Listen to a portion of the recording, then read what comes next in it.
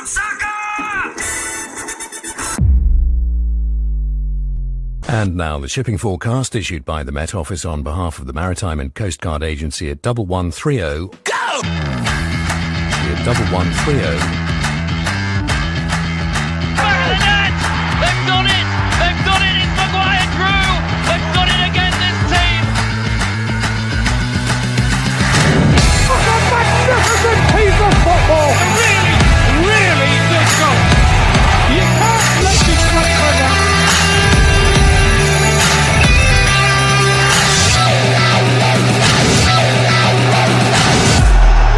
Grimsby are heading back to the Football League. Love it.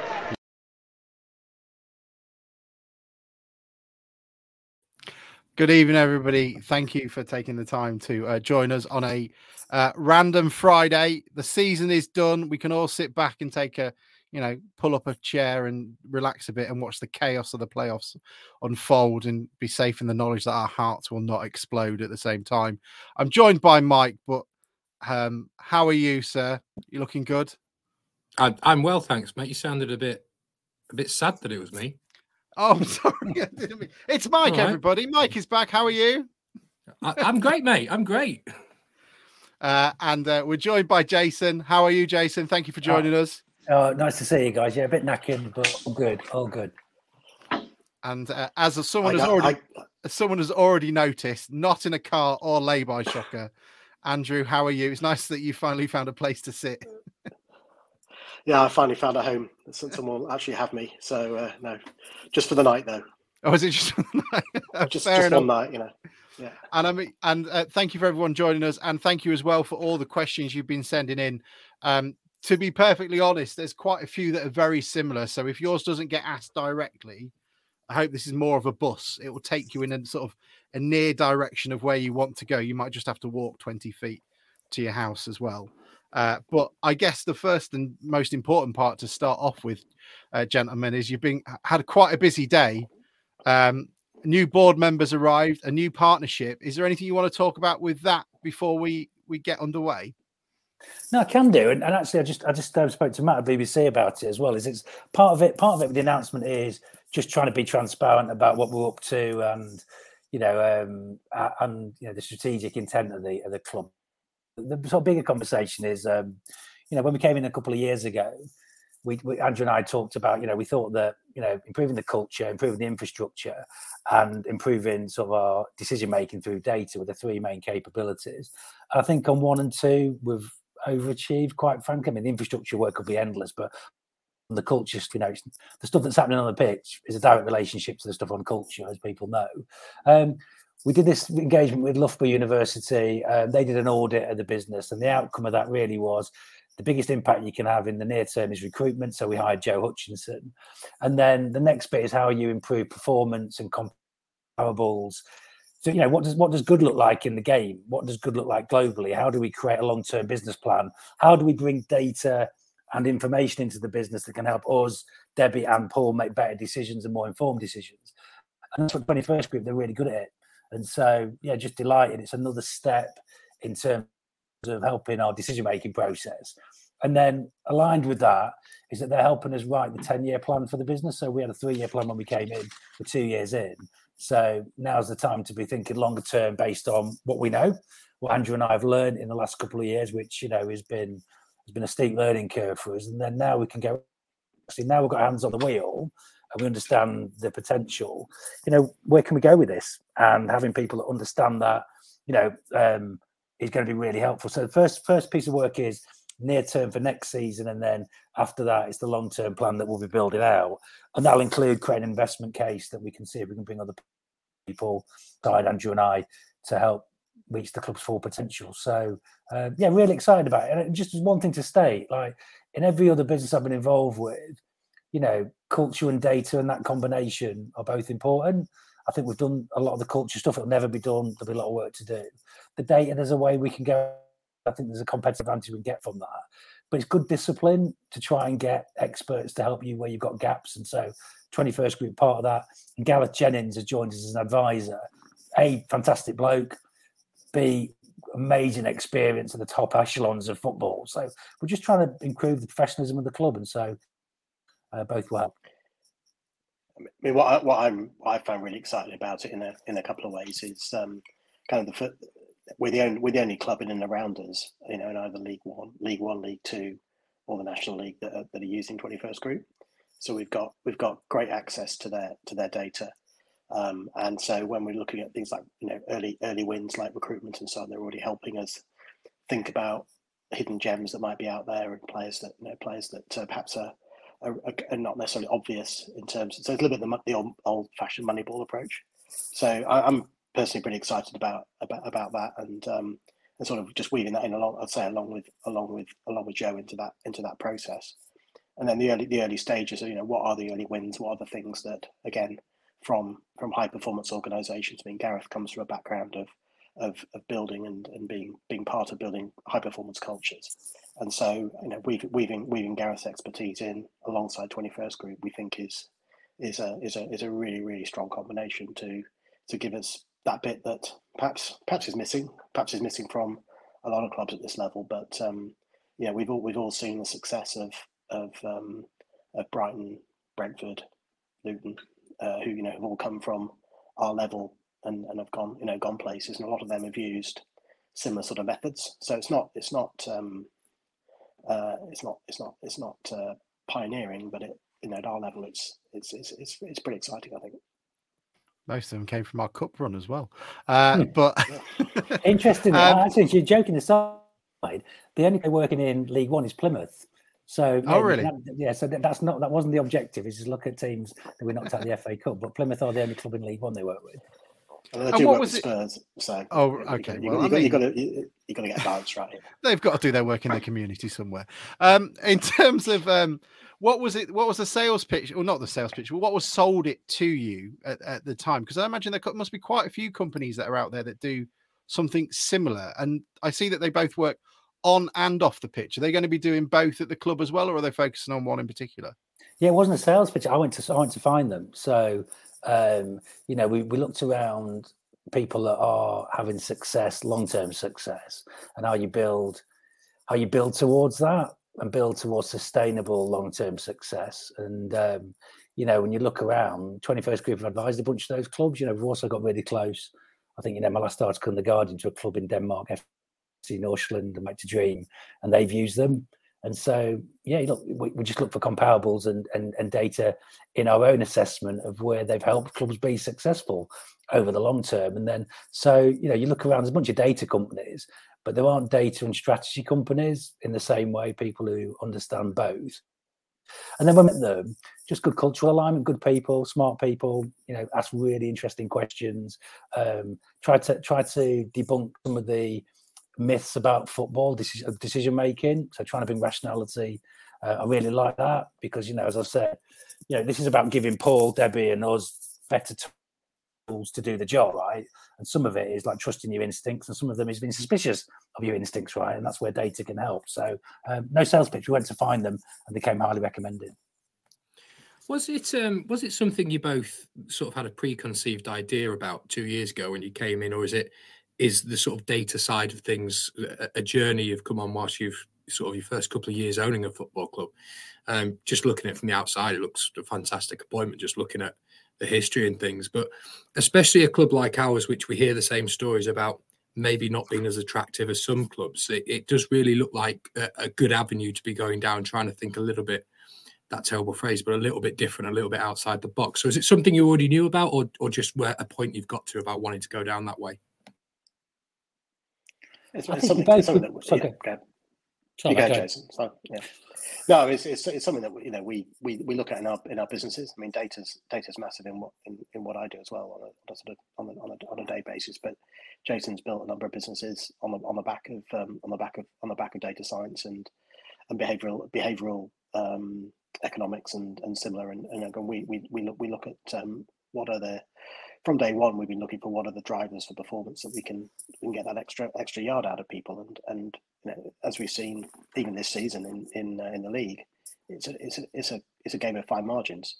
So we genuinely want to make sure that we're we're giving every possible improvement to that, and data is I think it exists. It's being used more and more, and I think you see the success of the of some of the football models out there, that we think it's integral to what we need to do. And just to build on that, I mean, I say my day job, but actually this is my day job now. But like investing in the last 20 odd years of looking at tech stuff, there's no successful businesses will exist in 10 years that don't have data science and AI at their core. I mean, I think that is a whole other conversation. But the technology play through, like anyone that's not having an evidence-based culture and using data to improve the information and decision making won't exist, or certainly won't be having any success. So this is just good discipline and good professional activity in any business. But there's a real opportunity in football because that's certainly down our level. It's not pervasive, so we think it's a good way. We over-index on culture. We believe that we're trying to turn around a ship that's 17 years at least of work to do, and so I think we've done the heavy lifting on that. And we've started, and then this is something that we really believe strategically will give us a real edge, just improving our match fitness, to coin a metaphor. I think this is a good discipline and a good capability that will improve the organisation. So, but that's true of many organisations, but particularly at the level of football we're playing at.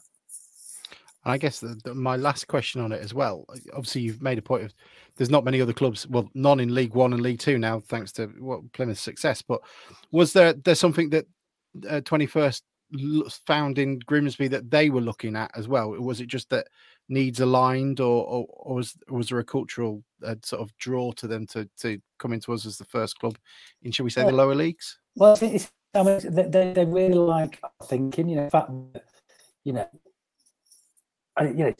we haven't got much of a sample size of football that long, but they think that we don't speak as openly about the strategy for obvious reasons because we don't want to give away what we're trying to do. But at the same time, what we're trying to do on field, what we're trying to do in the community in terms of using the football club as an anchor for football, is unique. Like we believe our right to be custodians is predicated in the football, but by improving football and our performances, we think there's an open-ended capability to be useful in changing the narrative of the town. So they think that's unique. I'm excited about it. But yeah, it's probably a question for them. But they'd like the interaction. The fact that we're trying to think slightly tangentially about the role of football in society, whilst recognising it begins and ends on Saturday afternoons. But they have confidence and want to go on that journey with. Actually, we could get them on. If you fancy, if there's a niche techie sort of pod, we could get them to come on and chat to you guys if it'd be helpful.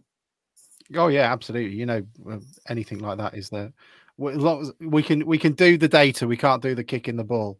I guess as well, it's really worth making the point of Gareth as well coming on. I mean, I'm probably not the only town fan that's had a look on a LinkedIn page this week. It's pretty impressive. How I almost went with how did that move come about? Yeah, what brought you into bringing him in? And obviously, there's quite a lot of experience. And how did it come around? I guess.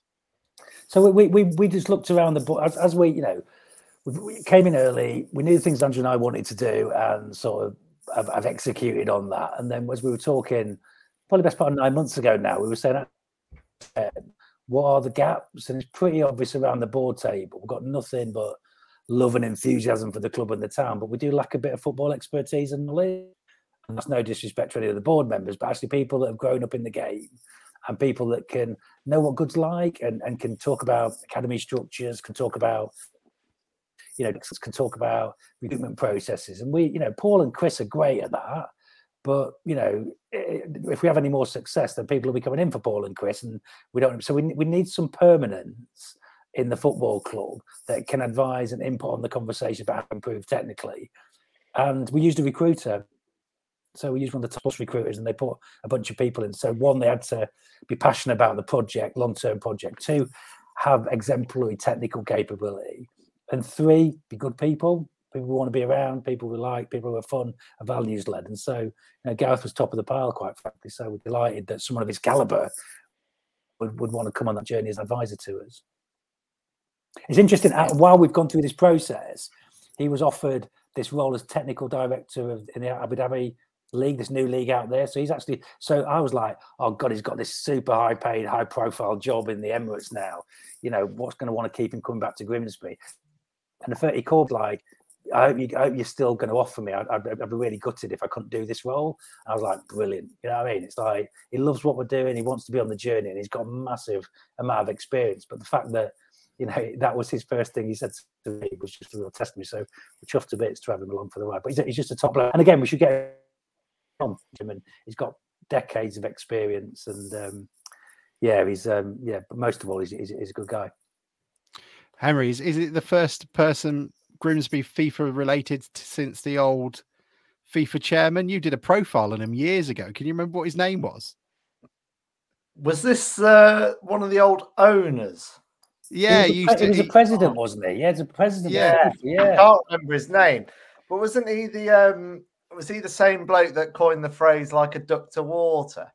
Yes. Was that the same profile? It was. Yeah, I can't remember what it was. Yeah. We need that. That should be the club motto, shouldn't it? If he's the one that coined it. Got to check into his history, I think, before we do that. But, well, I guess questions now would be a brilliant place to start. And quite a few came in on Blundell Park. You were on Humberside a couple of at the end of the season, just talking about some of the changes being made to the main stand. We've had the discussion on here before, so, we won't cover old ground. But we will talk about the old one in terms of Blundell Park. Arthur Drury, thank you, Sam, and thank you, Andrew, who will come in to tell us what's happening at BP. And in terms of, I guess, the crowds, have they taken you a bit aback by how sort of quickly they've grown and Blundell Park pretty full? And has that changed any thoughts, or have you had to accelerate some plans that are going into the season? Oh, Jason's heard this question before. No, I'll give a different colour to the answer. It's just been a long week. Sorry, that's the question. It's fair enough. I mean, there's a few different elements to that question. I mean, in terms of the crowds, obviously we've been amazed by the crowds that have come in, both at season ticket level, but also kind of consistently throughout the season. And obviously there have been some issues where we've not been able to get people into the ground because seats are blocked by season ticket holders. So we are looking at ways to proactively deal with that. We've had a very nice response from people who have pressed the altruism button on the season ticket portal to give their seats back, and typically we're getting between 50 and 100 people doing that. Doing that on games that and we're really appreciative of that, and I'm sure the people that get the tickets are appreciative of that happening. But we're looking at a few options as to basically encourage more take-up of that, because we recognise that every season ticket holder is not necessarily going to come to every single game, and we want to get Blundell Park as full as possible. So what we're committed to is to get something before the beginning of the season that will make it very clear, both in terms of incentive but also practicality from a sort of ease of use plus administration, in terms of not inundating our already super hard working staff at Blundell Park but we want to make it kind of exciting and interesting, and I guess there's a financial element to it as well. So we'll come back on that before the beginning of the season. In terms of the main stand, we are starting a program of works on the main stand. Nothing too noticeable this close season in terms of physically, but there'll be a little bit more next season. We're aiming to do some other things behind the scenes and make some improvements to a number of the areas. I know we get common comments about, like, the toilets and similar. So we're looking to do some works to improve the fan experience at BP. And in terms of the sort of general question about capacity, which I know is again is a common question that comes up. It is something that we're actually looking at. In fact, I was on a call earlier on today with Debbie and the team, looking at a few options. It's a little bit blue sky options at this stage, but there are some ideas that can work. But I think one sort of word of kind of, I guess, comment on this would be one of the big things that's happening in football at the moment is the implementation of the football regulator and the fan-led review, and as a result of that, there's going to be hopefully quite a lot of further money trickling down from the Premier League to League One, League Two, and probably the National League as well. Our sort of reading of the tea leaves on that is that that most of that money will be sort of earmarked for infrastructure improvements, and so things like expanding a ground, things like training ground, things like items of that nature will, I suspect, be what the Premier League will want to see their money going into, rather than into player wages or into other aspects. So we're not necessarily that should hopefully be in place by the beginning of the 24-25 season, and potentially with a shadow regulator sooner than that. And there's quite a lot of work to be done. And again, Jason and I and Debbie intend to be sort of at the forefront of the lobbying, if you like, to make sure we get a fair deal for League One, League Two, as well as obviously the rest of the EFL. We've got a few follow-ups, really. I guess going back to the start of what you said with the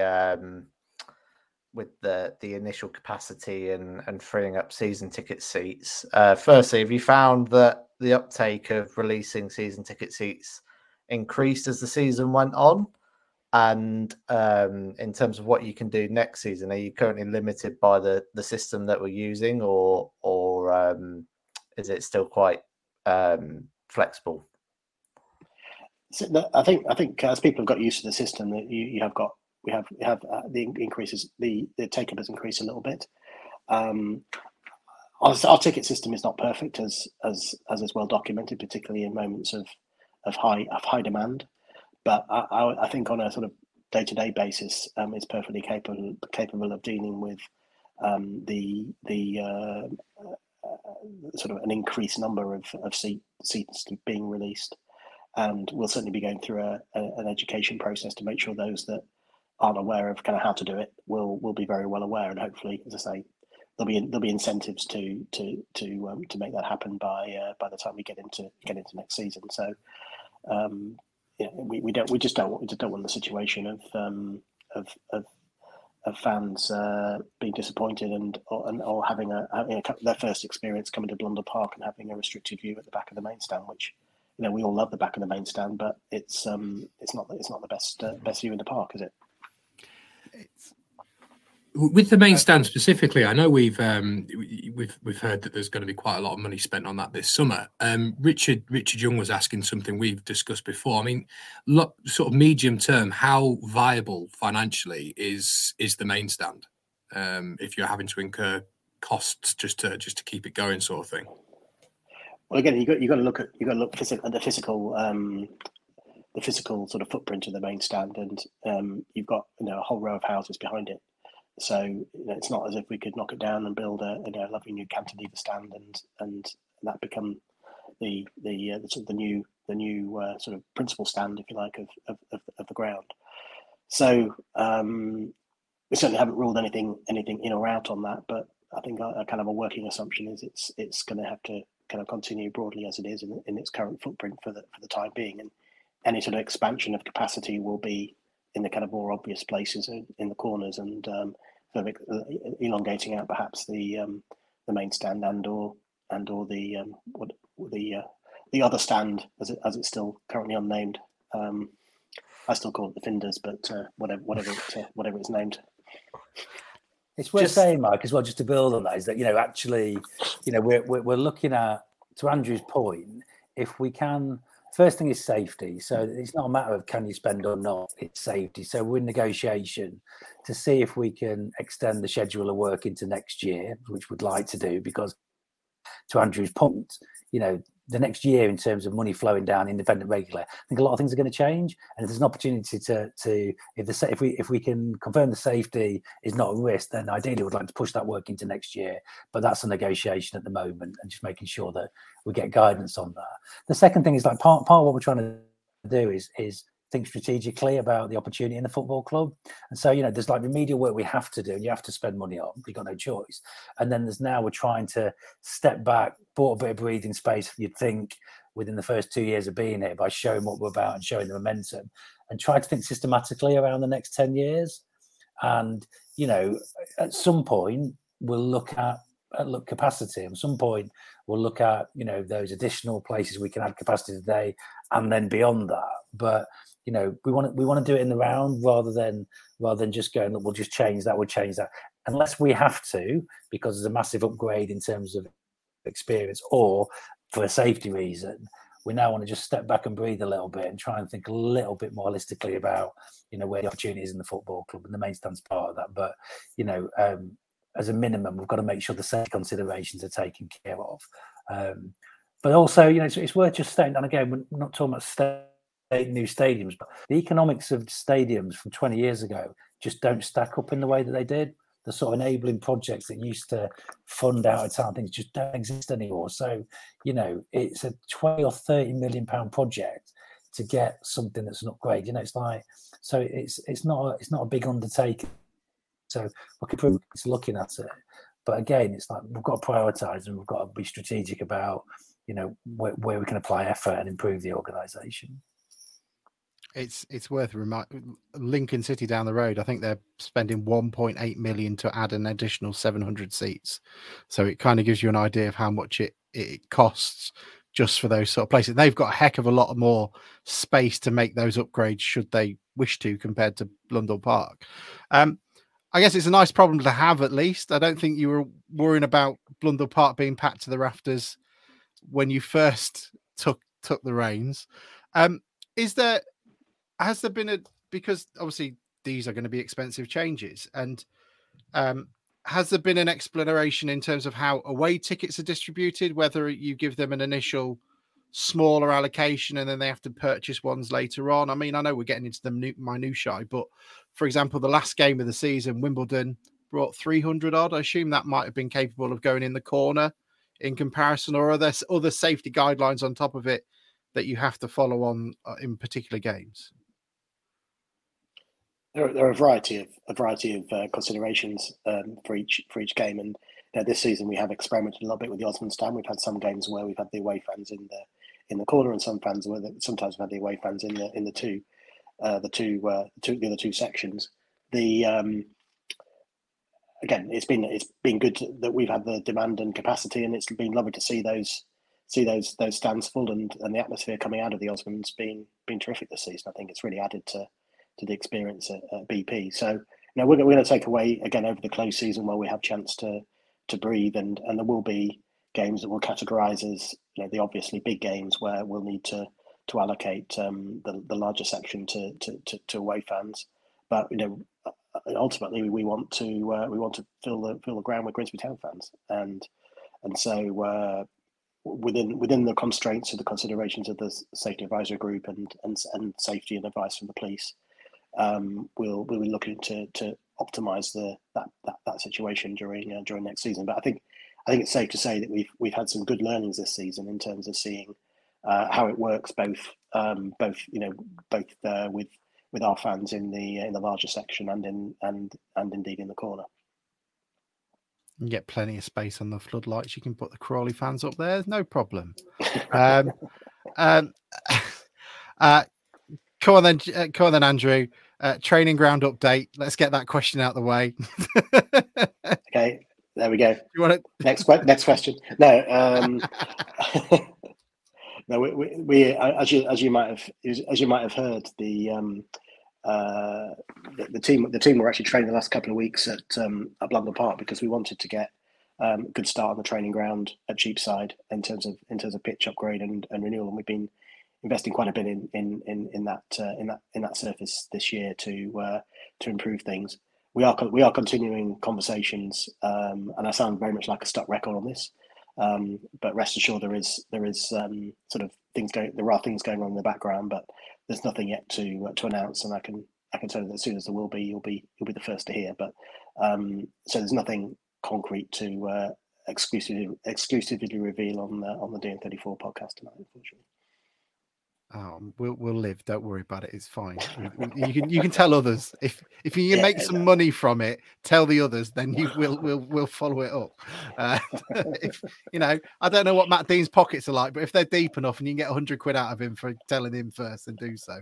He actually said the same thing to me. I just did an interview about the 21st.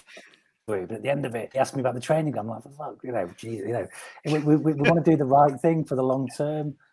Once we know, we'll tell people. But the ball's in the other part of the court at the moment in terms of people deciding whether they want to do this. So, but it'd be a long process, and doing it right while they're doing it quickly is always the important thing. I think we want to make sure that anything we do is also future proofed. So we're ambitious for the club and for the town, and we want to make sure that what we do is not just that we think about it as a phase process as well, where we can add to it over time. So that kind of goes into the thought process as well. That's good. That was pretty good. That was only a minute or two, so that's good. Mike, I was just going to say story. So just a quick one. So we met some potential investors in Scunthorpe, but didn't end up investing, and they asked us if we had any suggestions, and Andrew suggested we use their ground as a training facility, so which cut the meeting pretty short. But I thought it was a brilliant joke. They weren't very happy with that. I mean, it's available to rent. If it's there, it's a market. Mike, what other questions had you seen that you wanted to ask? There was just two quick ones on the stage, and I promised last two is firstly, someone was asking about the PA system. Again, I know you've had that till, and another question was about atmospheres in the stadium. I know we had in the fans on the survey we did that it was more fans didn't want sort of a singing section, but have you put any thought towards safe standing in the pontoon to try and create a bit of an atmosphere in there, or have you given any more thought to that since we last spoke to you? Well, we did spend a bit of money on the PA system, and it has been improved. We've tested that, so the sound quality has been. Look, it's not perfect by any stretch of the imagination, but the sort of media work done, I think, was like 20 grand. But a new system is £300,000+. Like, just not what we're going to spend on at the moment. Like it's okay, it's not great, but in the choices that we're going to make in the near term, again, if the funding comes down for sort of capital expenditure like that, that would be a good one to do. The atmosphere, it's perennial, and we tend to kick this back to fans really, and to the trust. We're saying, look, we're open to suggestions. I mean, safe standing actually reduces capacity, so we keep getting requests to improve capacity, and then we look at safe standing actually reduce capacity. So it's like, well, but actually it feels like, I'm sure that the stand is the thing. It's a bit of an enigma, isn't it? That some of the home attendances just ebb and flow in terms of atmosphere. So we're open to suggestions. We'll look at stuff over the closed season again. But we're open to people making suggestions and coming collectively.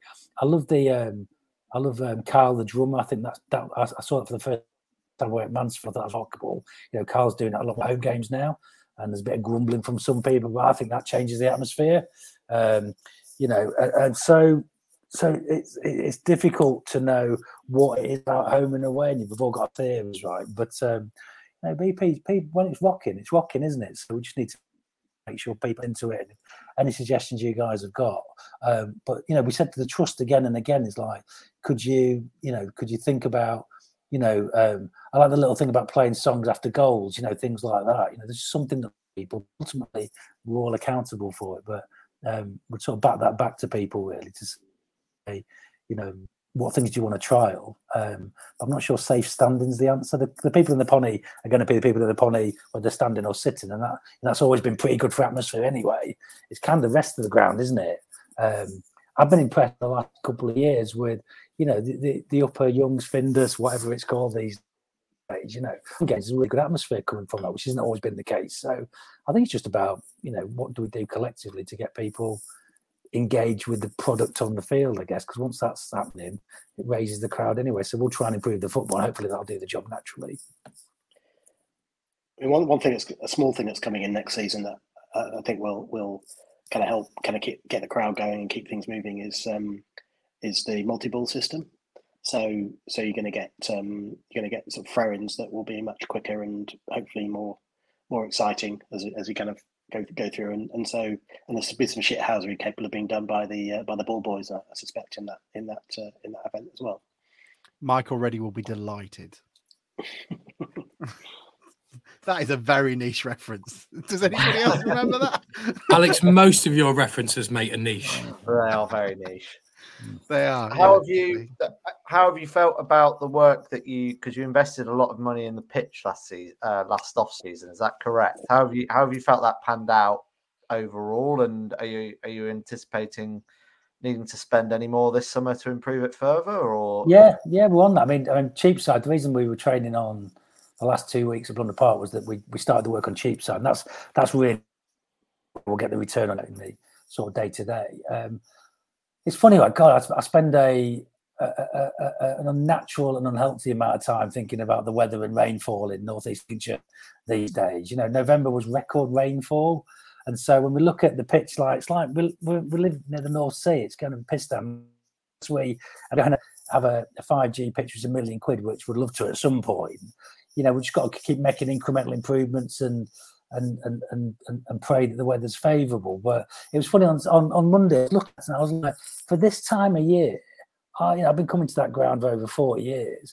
It was in really good lucky, for the season that we've had. And people sort of forget that sometimes. And look, no one's happy with like November and January games where it's patchy underneath the stand formerly known as Findus. I look at that all the time. It's like my receding hairline, what's left of it, because it's getting bolder and bolder. Ultimately, we've invested and it's improved. And those of us that remember what that pictures look like at this time of year. But look, we're having to make choices. Both of us would love to be laying a 5G hit. I love it, but that's going to be part of the strategic review. And when we go and raise money and fundraise, that'll be one of the choices that we right now. It's just we've got to keep spending to improve it in the tens of thousands rather than the hundreds now. And there will be improvements this summer. And I'm just a shout out to Martin and the team, the grounds. They are really good at what they do, and it matters to them, and they go about it. So it's just a little bit disappointing sometimes when they don't control the weather. That's the big thing. And like for the sort of disproportionate rainfall we had in November, considering that, we did some remedial work. I think it was in January again, but there'll be more this close season, and I'm hoping that makes an improvement. But ultimately, if it pisses down, we're going to struggle. We've got a longer close season this year as well, which should help in terms of that process. And there will be track to watch will be available as well as the close season goes on to keep us all entertained as we wait for the round ball to come back. I'm delighted to hear that. Yeah, don't with Henry. He'll be. Henry, what as a doctor in agriculture, what can you help Jason and Andrew with in terms of? I mean, you could lay a field of wheat. Is there anything that can help with that? I also do a rain dance, so I mean, I contribute in that way, really. So yeah, but stop doing it in November. I will say I did think myself, and I said it to my dad last day of the season. I thought the pitch looked in really good condition on Monday, and I think. It's really picked up from where it looked at in January. So, Dr. Barber approved. And it is relative, isn't it? Look, we're under no illusion that we can improve and want to improve it, but it's we're invested and we trust in Martin and the team. But it's like when results go bad, I always say no one's more concerned than Paul or Chris. And likewise with the pitch, no one's more concerned than Martin and the team. It's their job, right? So, but we recognise that. There's some opportunity there. And you've also got to remember. You've also got to remember that while we've got players like Harry Clifton that cover every blade of grass on every game, it makes it hard for Martin. So, are you saying the pitch was in better condition 2020, 2021 than there was? I'll be quiet. yeah. Hayley Cox came in and said, last night it was a huge privilege for the women's team to go into Blunder Park. Thank you for allowing them to go on they thoroughly enjoyed themselves and good advocates for women's football in general. I guess the question from that is, how close, what are the plans for the women's team? We've really enjoyed their success and they've been really open and coming on here and having chats. And what does the future look like for how they become closer tied in with the club? And do you have any plans for that? Yeah, so again, look, brilliant result last night. I've seen many 12-0s at Blunder Park at times, but actually, what we've done is we've done a bit with the ladies team to bring them into the academy structure and to professionalize it a little bit, but it's nowhere near what we want. So part of the review with 21st Group is thinking about the potential of the women's game and what we can do. You can argue it's a bigger opportunity than the men's football, actually, in terms of the evolution of the sport as well. So, but I'd be lying to you is that we've had to come in and prioritise, and we've been prioritising the men's first team. But it matters to us, even small things like I've said, like being called chair rather than chairman. I've got a son and a daughter, and I need to stand in front of them and both feel like we're committed to being an inclusive club that both the male and female games. So we're a long way off where we want to be, but we're committed to it conceptually, and the strategy work with 21st Group will hopefully plot a course for us. But just really well done. I mean, the fact just a little bit of extra resource and effort has just really borne fruit. So they're making it harder for us as well by continued success, and that's how it should. It's when their trophy cabinet's bigger. That's the thing. When you've got them both in the the stand formerly known as Prince. Mike, any other questions you'd seen as well? I feel like I'm talking quite a lot. Yeah, so one that sort of came into my head is the last couple of seasons we've been quite a quick turnaround. We've had various things happening at the end of the season, and this year, even though every game counts, there's obviously been a bigger lead up into the close season. So, sort of from a fan's point of view, is where do you think we're placed in terms of preparations for next season on the pitch? Are we ahead of where we've been, and are things rolling on that side of things? Well, I can start and then maybe Andrew join in. I mean, I'd be surprised if the club has ever been as prepared as we are now. I mean, we started thinking about the budget process in January. So we had a budget, that we'd, at least as a baseline for Paul and for Joe, to start thinking about targets, by March. And so the idea that this club was thinking and planning for next season way before the season ended, the club for a long time said that never happened before. And that's just about being thoughtful and planning carefully about what we want to do. Second thing is, Joe joins us in November. It was a bit early for January, I think, but he was very helpful in January. But, we've been thinking, planning and talking to potential targets since then. So whether we land all the ones we want, obviously not. But the fact that we're having those conversations and we're marketing ourselves to players and thinking about, those conversations, got to put you in better shape. You just look organised, you look professional. And so that's really helpful. I think what I'm most excited about is a little bit of space to breathe. We're all going to have a break. But actually, it's been so wonderfully chaotic in terms of the playoffs last year, the short close season, the FA Cup this year. But it's been relentless, and everyone's knackered. And so I think one of the things that I've been really uncomfortable with, and Andrew shares this, is we just haven't been as systematic in our thinking and planning for the long term, which is why I'm excited about the 21st Group stuff, because it just gives you the chance to discipline about the choices while being reactive. We've been a bit reactive, and it's worked out right by the league position, I think, and the FA Cup stuff. But I'm really looking forward to really planning the next few years and being responsive and having to stuff. But I think that's the bit for me, is after a bit of a break, it's thinking about plotting the calendar of events, thinking about when we need to start thinking about different, things like kit renewal, things like season tickets. We've got 2 years of cycles now where we understand when the deadlines are and when we need to start thinking. And both Andy and I like to spend time thinking and debating to make better decisions. And it's been a bit reactive, to be honest, just by the nature of how it's been. So that's the thing. I think we're in really good shape, and time will tell, whether that thinking time's been helpful. We've really been enabled, Paul and Debbie, to start making decisions earlier, and importantly, give them a break. So they're both getting a good break in the next month or so, which is absolutely critical to sustain this pace as well. And then importantly, we've got a bit of time now with some good advice and some good experts to really start thinking about the next few years as well. So I feel really good about it, and it feels like my natural habitat more than just responding to everything. As a CEO, you have to be responsive, but actually what's equally as important is being thoughtful and strategic and planning as well. And we haven't had a chance to do as much of that as I would like. So I think we've got that chance now, which is great.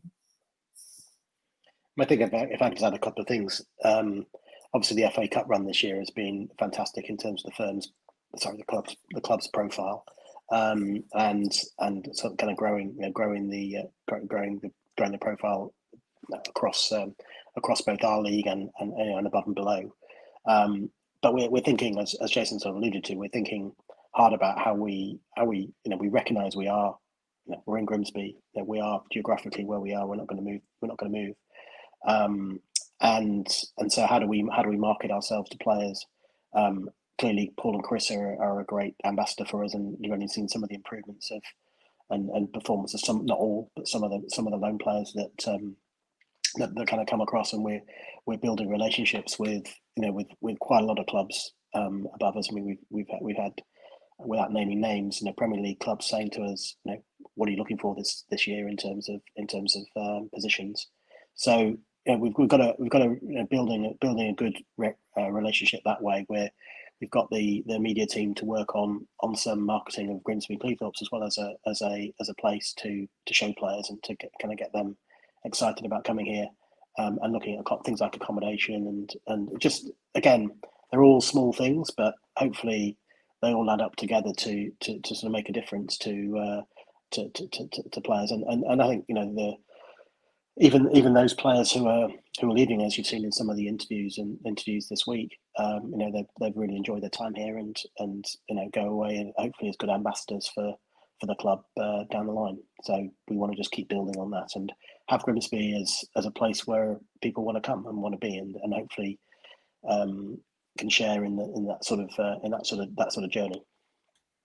I guess it's small changes, but they're definitely the ones that we've talked about ad nauseum on this show, where you talk about the promoting the area, making them aware of the good schools, liaisons for the players if they're moving here. I guess this is a great area for young families, because we spoke to the Wimbledon podcast. They were kind enough to take us to the ground and stuff. So that we always think you've got the one up on us, because it's very hard to attract a fourth division player on a sort of $3,000 a month or whatever it may be to try and get them a 2-bedroom house in southwest London. It's just not what it is compared to what you can get up here. And it's all those small changes. And I guess you get into that point now, 2 years, a lot of the quick wins have been done. It's now the hard changes that are either going to be, long-term projects or quite costly in the future. One of the questions we got, and we need to talk about, and Jane said, how close have you come to chucking it in after reading some of the numbskull stuff on Twitter and Facebook about the way you're running the club, including from us? So Jane, apologies if we have. I never thought we did, but there we go. Never. I mean, not even close. I mean, it's fair. It doesn't mean sort of honestly, Andrew and wouldn't have happened if we were easily we're taking back on people. It's just not how you get on. So, but never even contemplated throwing in the towel. I mean, the social media stuff is frustrating. Like my natural default is to try and be open and share, and I'm not on social media much these, because it is frustrating. We've got careers and we've got lives and families and stuff, so we're not customer service as well. That's not the job to sit by responding to every tweet or email. We want to make sure people are heard, but there's a little bit of that sometimes. And the other bit, the one that really frustrates me though, and I'd love to find a way to put it to bed without just sounding ominous or threatening, but like the stuff on speculation around people leaving the football club really pisses me off. It's like, look, no other organisation would have that type of scrutiny. People leave businesses all the time for a number of reasons, and we've had, we can't always comment on it. There might be a number of reasons. So, and I'm not any one individual here, but we've had people had to leave for health reasons, criminal reasons, performance reasons. There's all kinds of things we're trying to do in turning around the football club. Again, I'm about one individual, but there's a variety of reasons, including people not wanting us to talk when they leave, and we respect that as well. So I just, we're not going to comment on that stuff. That's the bit, people have heard a whisper about someone like, this was an underperforming organisation. And, we've had to come in and we've had to rectify that, and it's still on a journey. And Debbie's done a phenomenal job at that. So just the gossipy speculation around individuals is just tedious. I'd ask people to think about, I think we're pretty open. I think we wear our values openly, but we're ambitious and we're disciplined as well. And do they think the organisation's being well run, and are we improving? And we're on a journey, but I think we are. And I think it is. And so, I just think it's really important that, people understand that the standards that we're setting, and it's all of us as leaders, aren't for everyone. And, I never speak disparaging about the past, but it definitely wasn't being managed in a way that I or Andrew would manage a business around performance management, around objectives, around standards, around the sort of discipline we expect. We want people to feel that they love their place of work and they're happy there. But the quid pro quo for that is that they need to be committed and step in and be part of that journey and own their own roles. And it's just not for everyone. So I guess, I'd love, that's the bit about social media that we won't ever be responding to. But it was like the thing about John McAtee the other day where someone we should get an opportunity to go by John. Offered John a chance to come on Monday. Luton called him back because he enjoyed it. And so I'd hope after 2 years, the way we're trying to be transparent, the way we're trying to turn up and be honest and authentic about stuff is we want the organisation to improve. And we won't always get a constant speculation and hearsay about individuals coming and going. It's a waste of people's energy and time. And actually, importantly, it'll stop people coming and working for the football club because of the scrutiny that they're going to have as well. So, look, it's up to people to judge the performance of the organisation. We're in this for the long haul. We'll definitely give in because of a bit of criticism or some anonymous people on social media. But at the same time, I think we've earned the right now based on the way we're showing up, the way we're being available, the information that we're giving to show that we're disciplined about the improvements we want to make.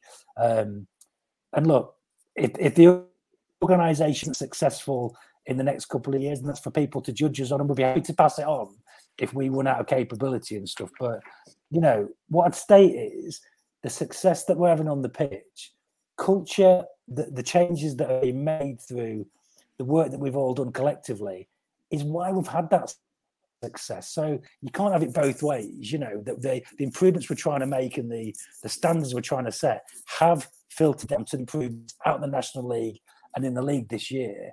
And that'll continue. Right. So, sorry, that was a bit ranty. I didn't expect to say. I'm just saying, look, I'm spending less time on social media personally because I was like, I'm getting sucked into a vortex of negativity, which just isn't what I'm going to let myself be. And the second thing is it's just conspiracy theories. Someone's friend down the pub has heard something, but there are a number of reasons people have left, and some of them aren't great, and that's been conscious on our part.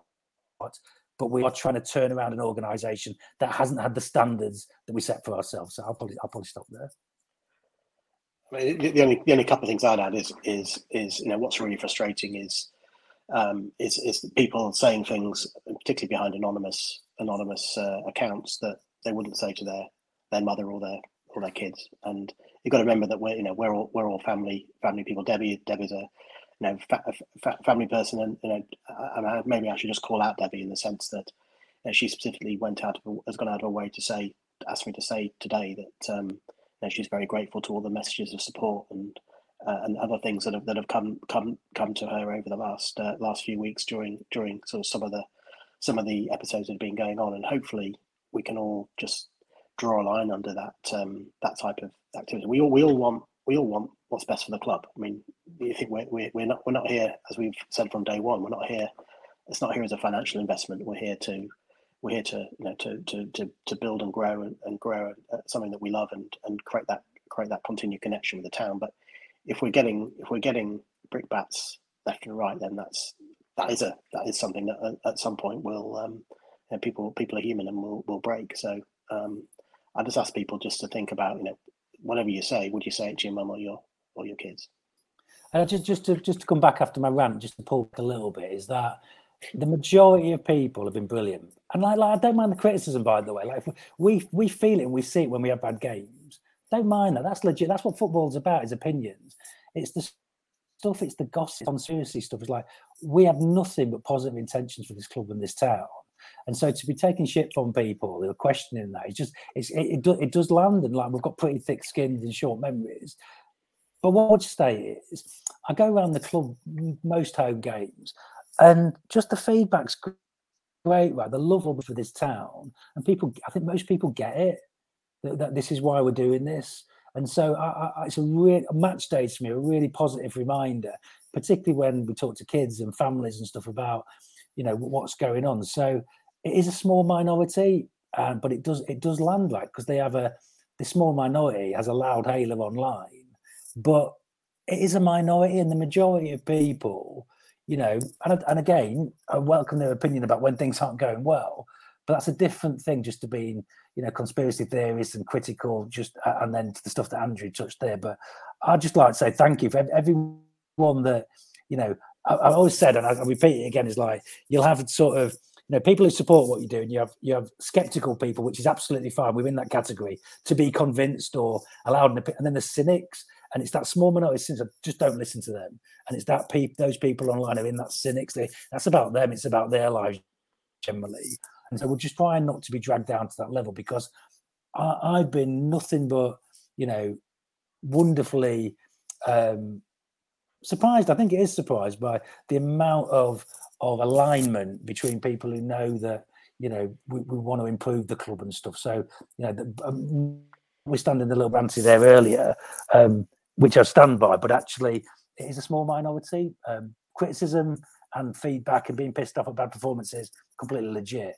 But it's beyond the pale, some of it. But at no point, that would not be the thing that made us throw in the towel. It's just not in our character.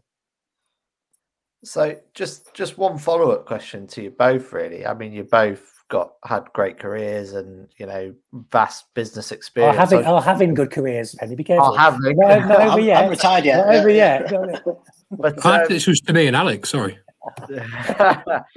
But how hard have you found the process of turning the club around, with this added context as well, with the social media stuff added in, relative to, say, some of your experiences in your careers? Well, I love doing it with Andrew. Like, it's great to have a partner. I think it'd be hard to do it on your own. I think it'd be possible almost to do it on your own, because I think just having someone that, we support each other, we challenge each other, we don't disagree on much, which is great. You've got sort of values alignment.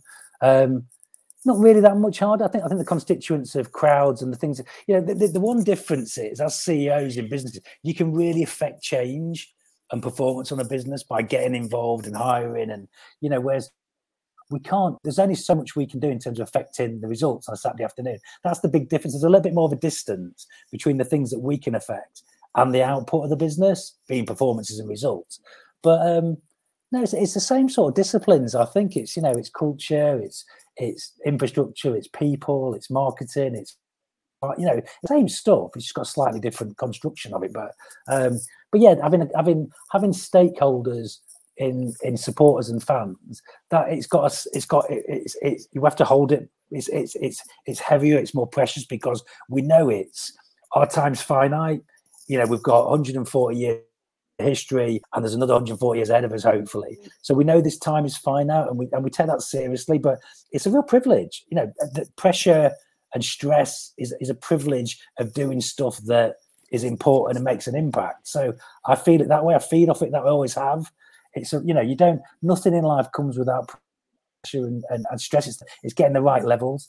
And what a gift, right? What an opportunity to be, trying to write a small chapter in the history of something that we all love and is a massive part of our identity. So it in some ways it's no different, but for me, just it feels like, a real privilege. The pressure that we feel is a real privilege to have, because we know how important it is to all of us and the town. It was something Richard was saying with the question asked, which sort of links. Sorry. So I was going to say, Andrew, whether Andrew just goes down, hey, Jason's a tosser, I don't like working with him, or something like that. No, you're all right most of the time. I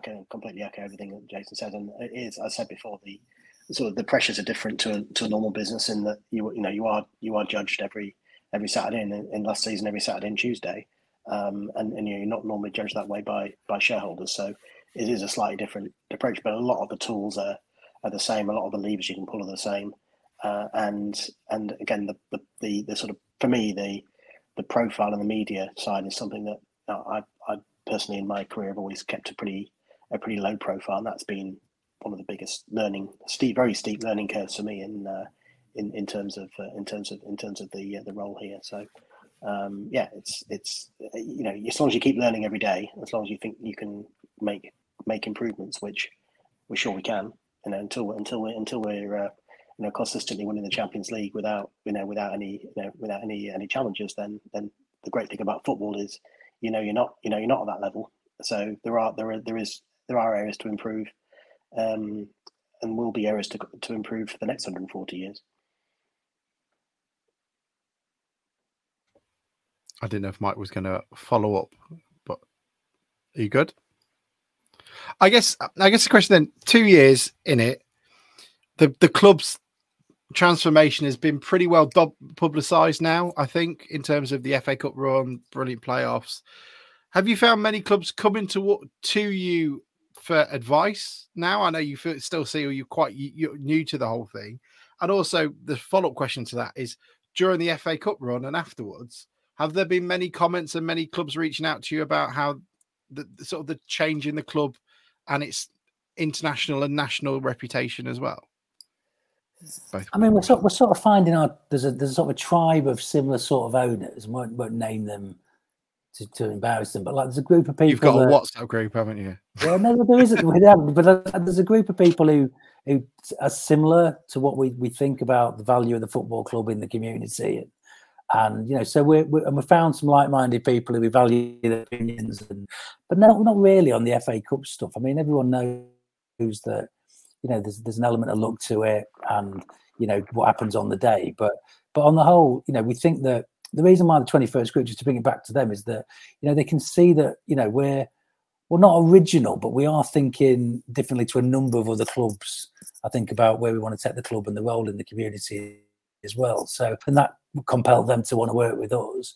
But on the whole, we're not sought out for advice on stuff at this stage, and it's early days for us. But we have found a bunch of like-minded people that we go to, and they come to us, which is nice. But it's a relatively small group.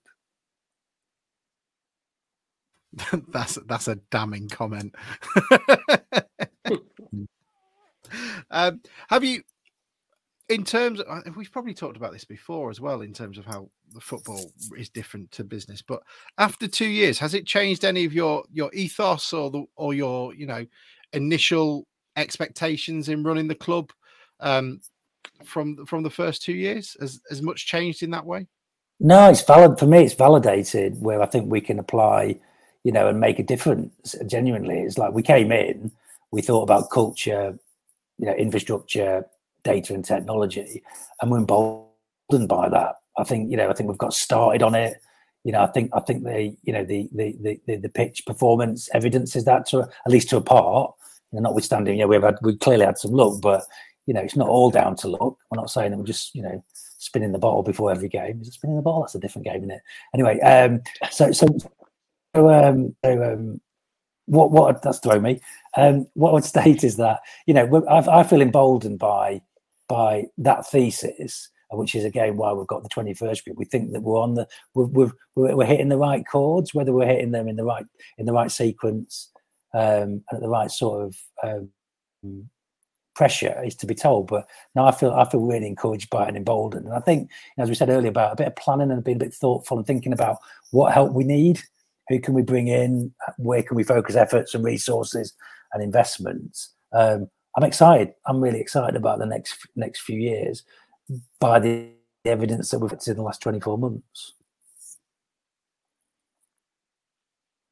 Again, I think there's lots and lots of work to do, and we're not afraid of hard work, and that's what we intend to continue to do. And there are parts of the organisation we haven't really touched yet, and where again strides can be made. So I'm like Jason, still still very excited about the both the opportunities. And the great thing is that every game, you enrich your experience, you enrich your contacts, you can learn from others. And I've always been a bit of a sponge in business and tried to learn from the best people, and again, you surround yourself with good people, then you as well as listen to good people, then you hopefully make the right decisions.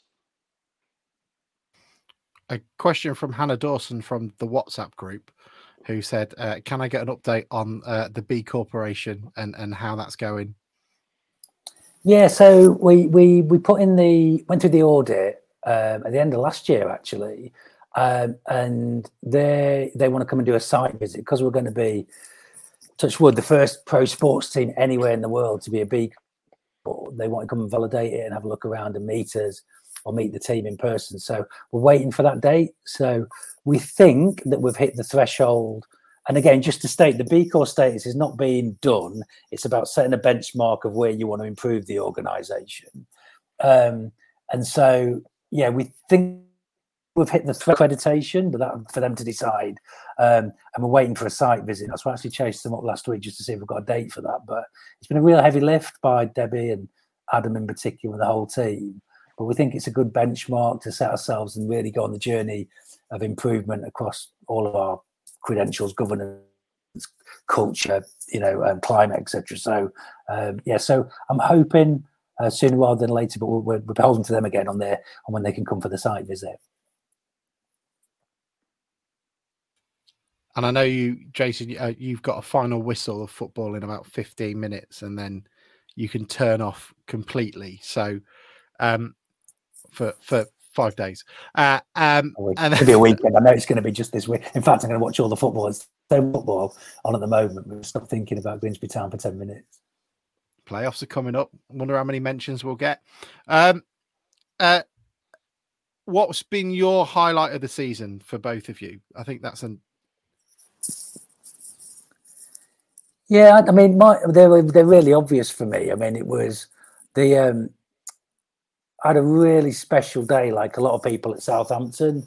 Like I had some my lads' mates and their dad came with us, and my brothers and my mates from school came down, and so that was just to have such a good day out. I mean, travel hopefully rather than expectedly. We, I don't normally do this, but I had a decent drink on the day, which I don't do. And funny, I was on the train, and a town fan got on the train and sat there and we had a really good chat about the day, and it was just a really lovely day. And then the result was just once in a lifetime experience, right? So we say once in a lifetime, and then so that was just remarkable. And at the end of it, like my son was in tears. I kissed my brother and my best mate from school. And I was just like, this is just.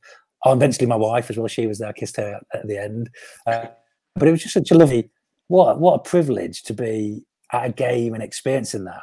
And then they're quickly followed by. I genuinely, I'm not overly emotional. I think I've got an emotional side, but like they after the game at Brighton, seeing everyone staying behind and singing, I thought that was just such a beautiful moment in the history of the club. That connection between the fans and the players, and and to be in that setting, and I was like, that was something for the ages. And I thought it was such a great example of when you win, when you're losing, because that moment will take to the grave. It was such a phenomenal experience. So that was a couple for me. There's been many along the way, but those two really stand out because they were personal with family and friends and with Andrew. I mean, for me, it's similar. I wasn't at Southampton, but I was travelling again that day. But on that day, it was quite late at night. I had to be in the Middle East, and the person I was travelling with, we both had a couple of drinks before the game because we get a bit nervous, hoping it's going to be shown on Abu Dhabi TV, but it wasn't live, so I had to go back to the room and watch it on my iPad. And my friend who happens also to be with me when we beat Wrexham in the playoffs, and came to the playoff final as well. So he and his son have become Grimsby fans, and a lot of people in my office now are kind of surrogate Grimsby fans, which is brilliant to spread the word. But he called me up with about 10 minutes to go in the Southampton game, we were obviously leading, and they were pounding us, and he just called me up and said, it was 1:30 in the morning. So, are you naked? And I said, no, I'm actually not. So he said, can I come and watch it with you? Because I'm very nervous. So he came to watch the game with me, and we watched the last 10 minutes. And I don't think I've ever had such a mano experience with someone in my bedroom as I have with my friend Chip. So yeah, it was. We went down because the bar was still open. So we went down, even though we had a very important meeting the next morning at about 9 o'clock the next morning. It was by this time it was about 2 a.m. We decided to go and have a few drinks to celebrate. So yeah, that was a even though I couldn't be with everybody, it was brilliant. But then to be at Brighton and to see, as Jason said, to see that that amazing sort of connection between the fans and the players, and to actually have that when we lost 5-0 is quite astonishing.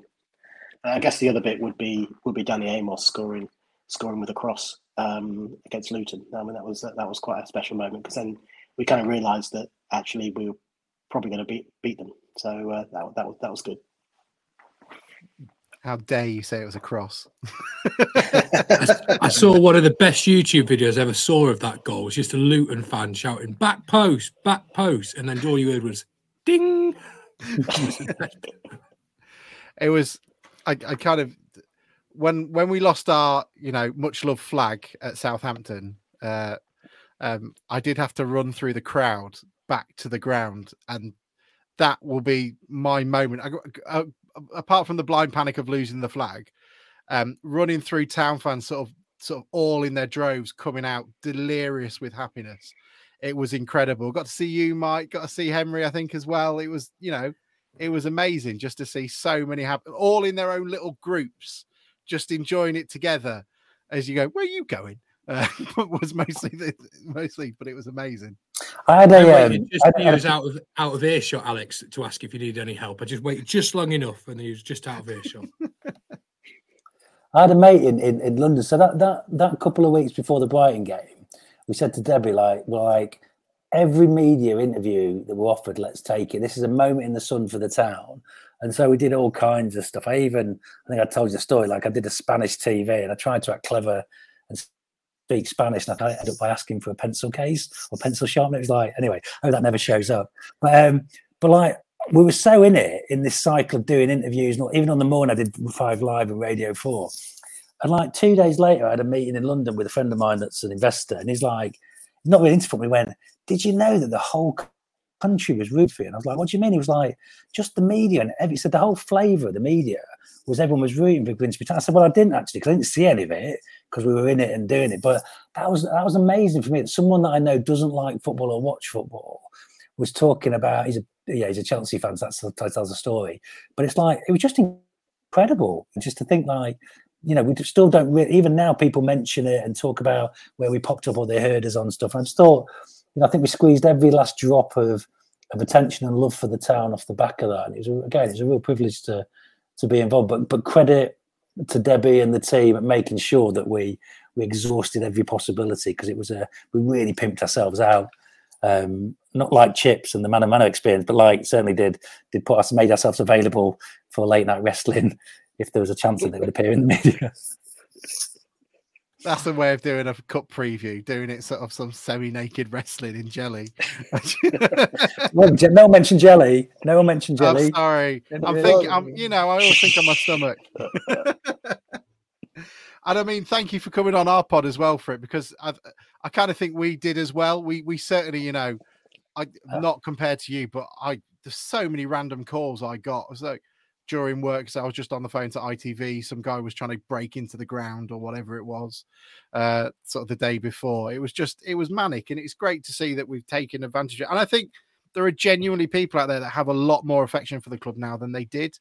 And it'll be interesting to see what players we bring in next season that might actually mention that and be a defining factor in it. We've had quite a lot of negativity on the fans at times previously, and those sort of moments only help with some of the work that they put in as well.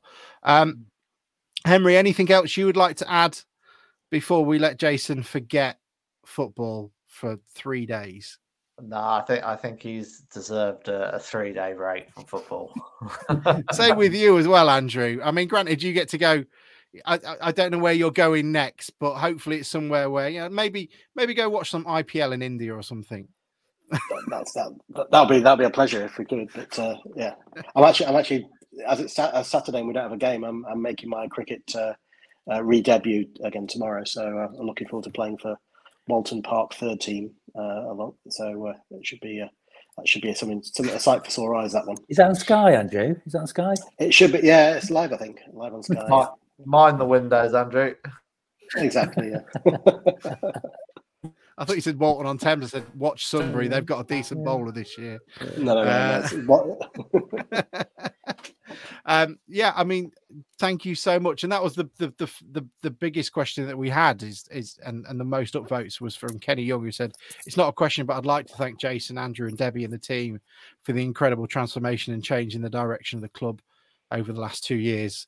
And it really has. I mean, we spoke about it on the pod, highest finish in 17 years, FA Cup quarterfinal for the first time in 84 years, got out of the Tin Pot Trophy group stage, which is massively underrooted. That's a huge achievement as well. A lot of money, at least. We only lost out in the League Cup to Forest as well. So, I mean, could you have wished for anything more? Mike's gone. It's just for me. What's brilliant about going to Blundell Park these days is just the number of families and children and fans, new fans that are there. That again, the team are making memories as we said from day one. That's what this is all about. And we say this in the sort of 25-year anniversary of our 98 famous double team. So for me that's what makes it all worthwhile is seeing all those sort of excited faces, whether it was at the Player of the Year awards or at Blundell Park, and knowing that they've got a lot of grief ahead of them as lifelong town fans, hopefully, like we've all had, because they ain't going to get rid of it. You say that's a terrible push. We're going back to the drug pushing thing now, aren't we? Where we give the first hit for free. Alex, you're guilty of it. Charlie was suitably subjected to a 2-0 defeat at Stevenage. He was, wasn't he? What was the other? Can you remember? You took him to his first game as well, Henry, at Woking, where we passed him over. Him over. He just watched Peppa Pig. Yes. I had a friend at the Brighton game who lives in London, and they'd never been to one of the games before, and her kids are not sort of exposed to sort of Grimsby experience. And she said, I went on the way home. Her daughter, who's like 8, said, "Oh, did you like it?" She went, "Yes, I've learned all the swear words now, Mum." That was the feedback. I've learned all the swears, and I was like, "Oh, yeah, okay, that might not have quite played out I'd hoped." In terms of, but she said she chuffed to bits for things she could repeat after an afternoon in the away end. It's my only rule, isn't it, Henry? Charlie can swear in the ground, and when he was leaving Wimbledon, and he was coming to sort of that line of demarcation where the exit is, and he's just going shit all the way up until the line. But thank you so much. Thank you for an incredible season. Thank you for all your hard work. I know. It's not always easy, but next year is going to be, incredible, and we're all going to enjoy it. And this season is not one that's going to be forgotten in a long time. It's been incredible. Thank you. And likewise, as always, we appreciate we're listeners of the pod, and we appreciate what you guys do with your own time. So thanks. And yeah, look, we're excited about next season already, which is part of the problem. I need to try and switch off for a bit, but we think about we're building a platform and capabilities that can keep improving, and so hopefully that'll come through next year. But for all your commitment and support as well, it's appreciated. Thanks, Charlie, listening in. Great. Brilliant, great. Thank you, everybody, and we shall see you all soon. We'll do one on Sunday. We're not as lucky as these two, but after that, we're all going on a long-earned, well-earned break. Speak to you then. Open wide for some soccer! And now the shipping forecast issued by the Met Office on behalf of the Maritime and Coast Guard Agency at 1130. Go! At 1130.